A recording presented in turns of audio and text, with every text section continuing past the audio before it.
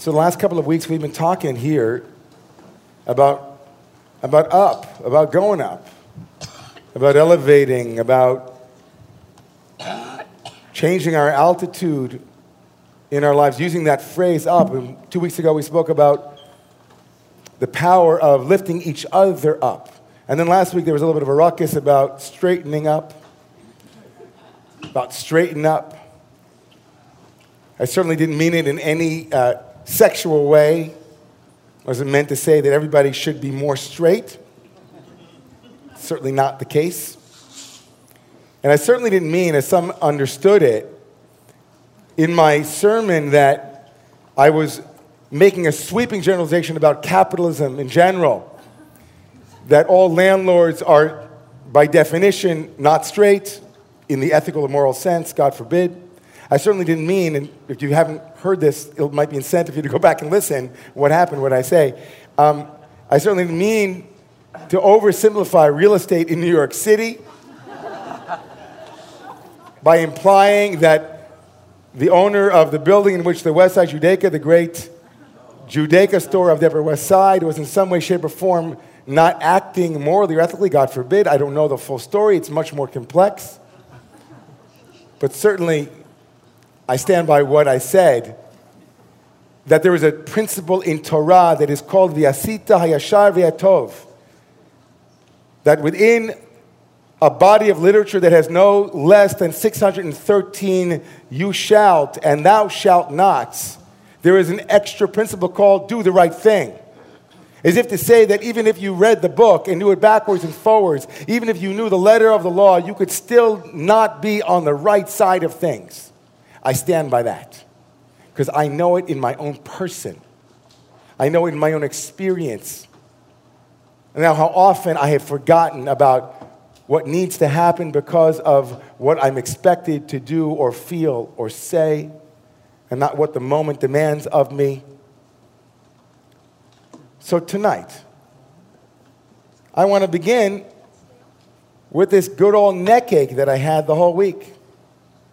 And about how that prompted me all week as I sat with, why is my neck hurting me so much? And of course, whenever you get an ache and pain, I don't know about you guys, I'm definitely not a hypochondriac, but I certainly start to put together symptoms. Meningitis.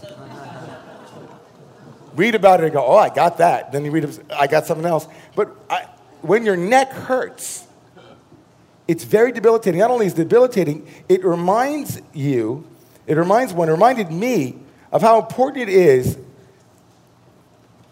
in directing us.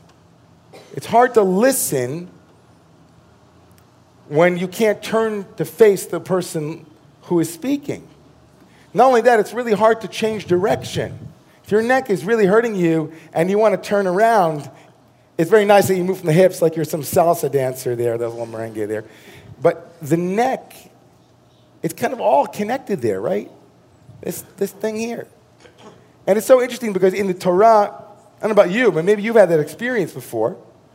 Maybe you had that experience about how the body is connected or the metaphors of the body, but forget about the body for a moment. It had me thinking about other things too, about what it means to change direction, what needs to happen to change direction.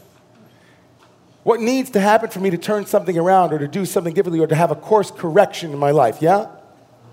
Yeah.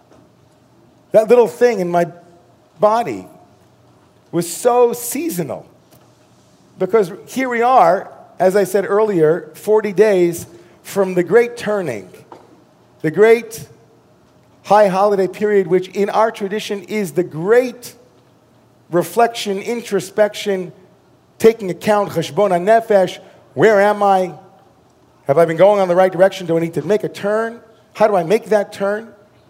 And not that it's only a seasonal question. I think about this all the time. And about you, I think about regret, about choices. We make thousands of choices every single day. I think about choices I made 20 years ago. I think about choices I will make in a week. And I wonder, is there any wisdom that might help me know if I'm on the right path, if I'm on the right course? What do I need to ask myself so that I make the right decisions? Or if I've made a wrong decision, what do I need to ask myself so I can course correct? It's kind of I don't know about you, I think about that all the time. I imagine a lot of us do. Yeah? Yeah. So Torah has something to say about that, of course, tomorrow morning. Because the book of Deuteronomy, which is fresh, we've just begun the book of Deuteronomy. Just to give you a little context for said book, Deuteronomy, Devarim, is the second book. So called because much of it repeats things that happened before, but not historically, but in a retold way. That this is the first history book, as it were. Moses will revision history, will retell the story over. Many of the incidents in the book of Deuteronomy will be retold. Sometimes it's called Mishneh Torah, the second Torah.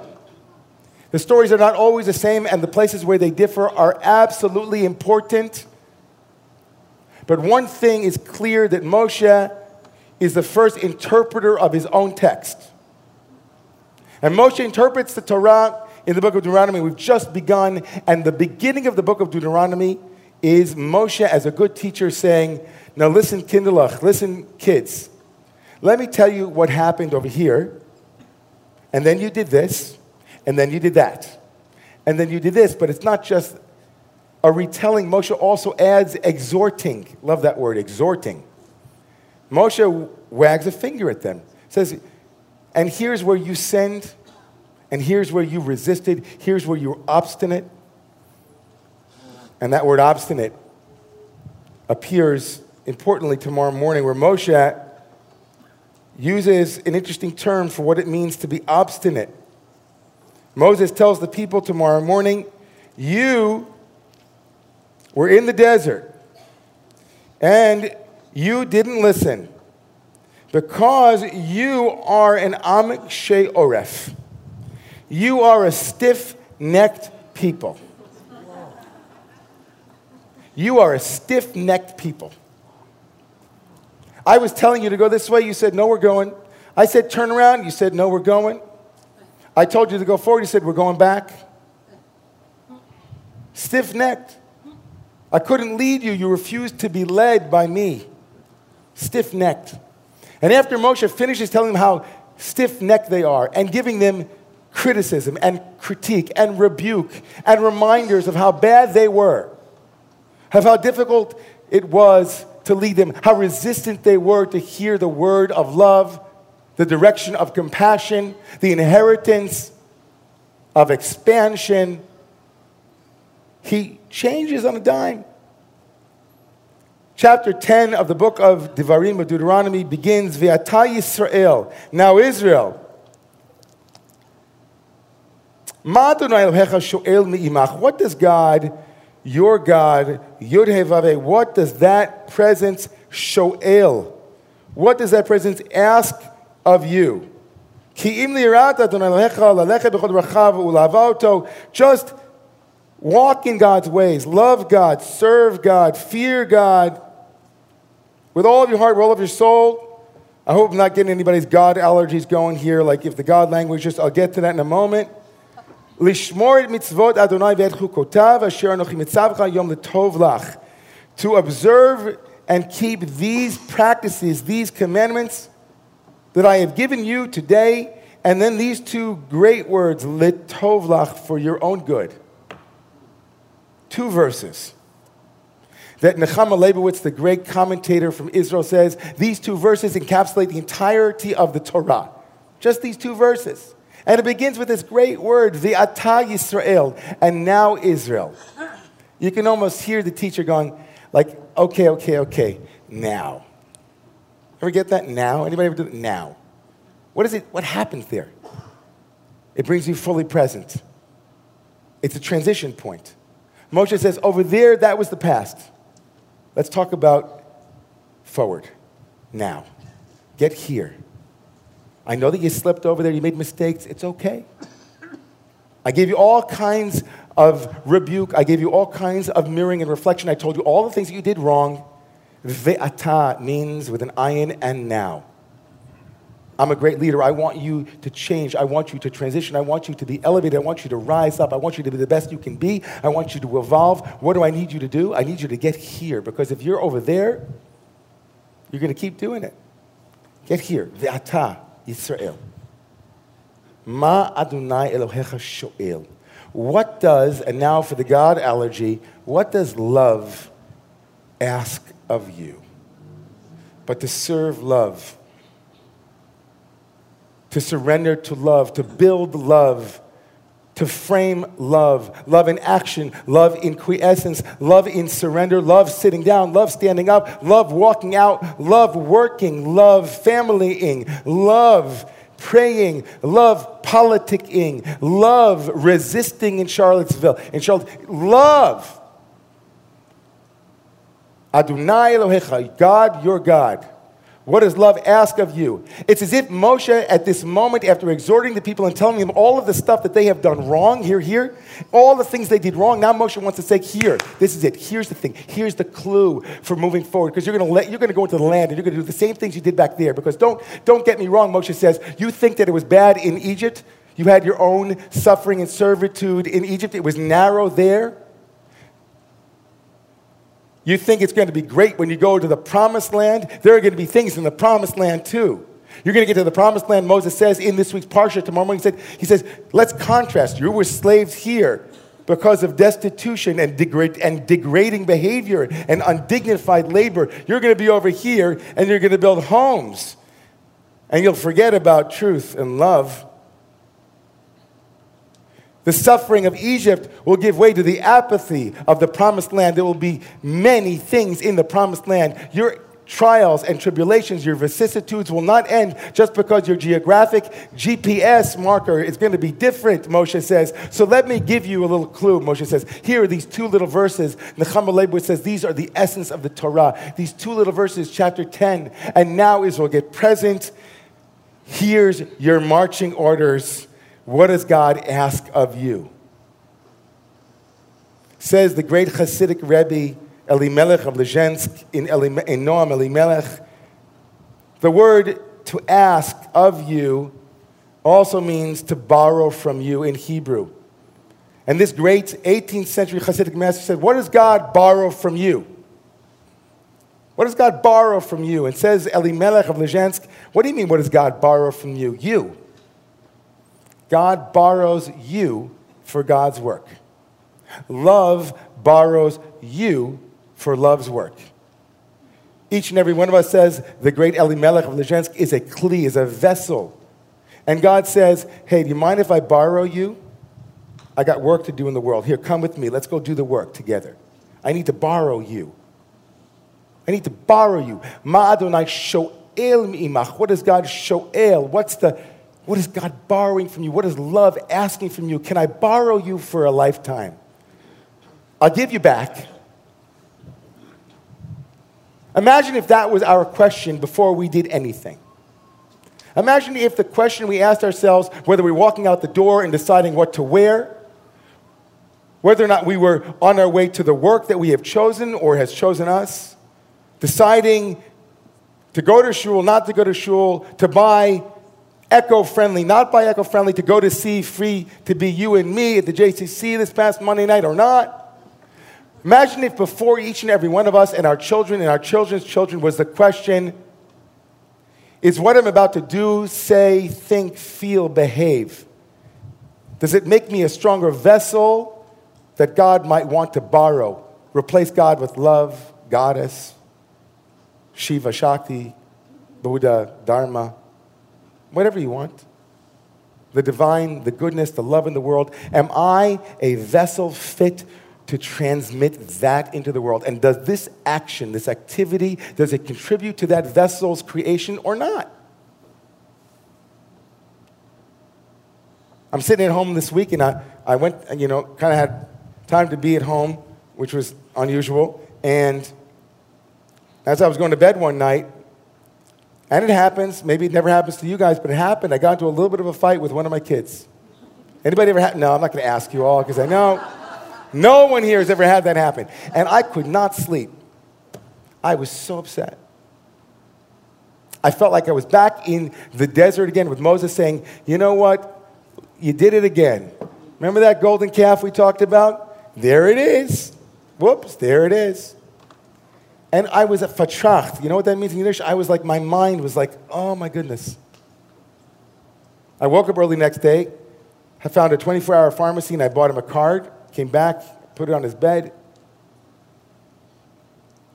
And in my mind and heart, I was thinking about this Torah from Elimelech.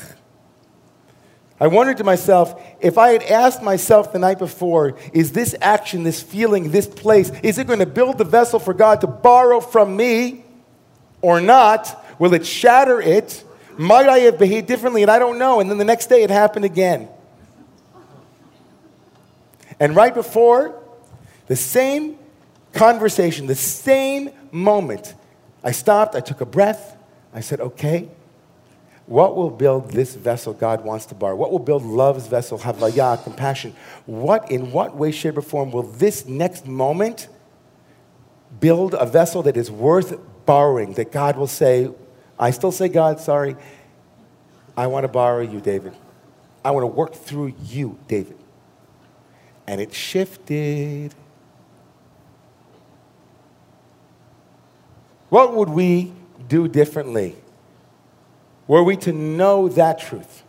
And what would this community and communities like it, what would the world look like if when we went to do something, we asked that question? The question that Moses is giving as a clue to the rest of the Torah. He's saying, you want to receive the land? Here's Ve'ata Yisrael. Listen up, Ephraim. Listen up. The next time you have a moment, don't forget that God's borrowing you. She's borrowing you. It's borrowing you. That is who you are. That is your raison d'etre. That is why you are here in the world. And everything you do matters. You are created in the image of that absolutely irreplaceable, irreplicable image of the divine. And every word you blog and write will either contribute to the vessel that you are to transmit that love to the world, or it won't. And the greatest sin that we can ever have, the greatest mistake, is the sense that what we do does not matter. The choices we make don't matter.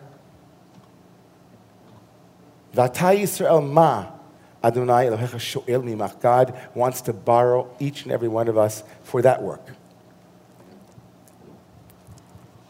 Thomas Merton, the great Christian mystic, monastic, wrote this. He wrote, we do not exist for ourselves alone. It is only when we are fully convinced of this fact that we begin to love ourselves properly and thus also love others. What do I mean by loving ourselves properly? He asks, I mean, first of all, desiring to live, accepting life as a very great gift and a great good, not because of what it gives us, but because of what it enables us to give to others. Not because of what it gives to us, but what it enables us to give to others. God says, I want to borrow you to give you away to others. You will be my conduit for that energy in the world. It shifts us as we are now on the way towards Rosh Hashanah Yom Kippur. Tonight and tomorrow and the next day after, all week long, we are going to make 1,000 choices. Some bigger, some smaller. Some we will completely forget a minute after we've made them, and some we will never forget, and neither will others. And the question for all of us is, what question you ask yourself, God bless you, what question you ask yourself? The question I ask myself before I move to change my behavior, to change my life, to relax my stiff-necked obstinacy, to change direction. So here's my charge. You don't have to do it. No one's making you. Try it on. It won't hurt. I'm not even asking you to change what you do. I'm not even asking you to write it down or to make any commitments for one day, for a half a day. Ask yourself this question. Is what I'm about to do, is what I'm about to say, is how I'm about to behave contributing to this vessel that is being borrowed by the one who created us, who loves us, and that needs our presence and our unique contribution to build a world of love, especially at this moment in time.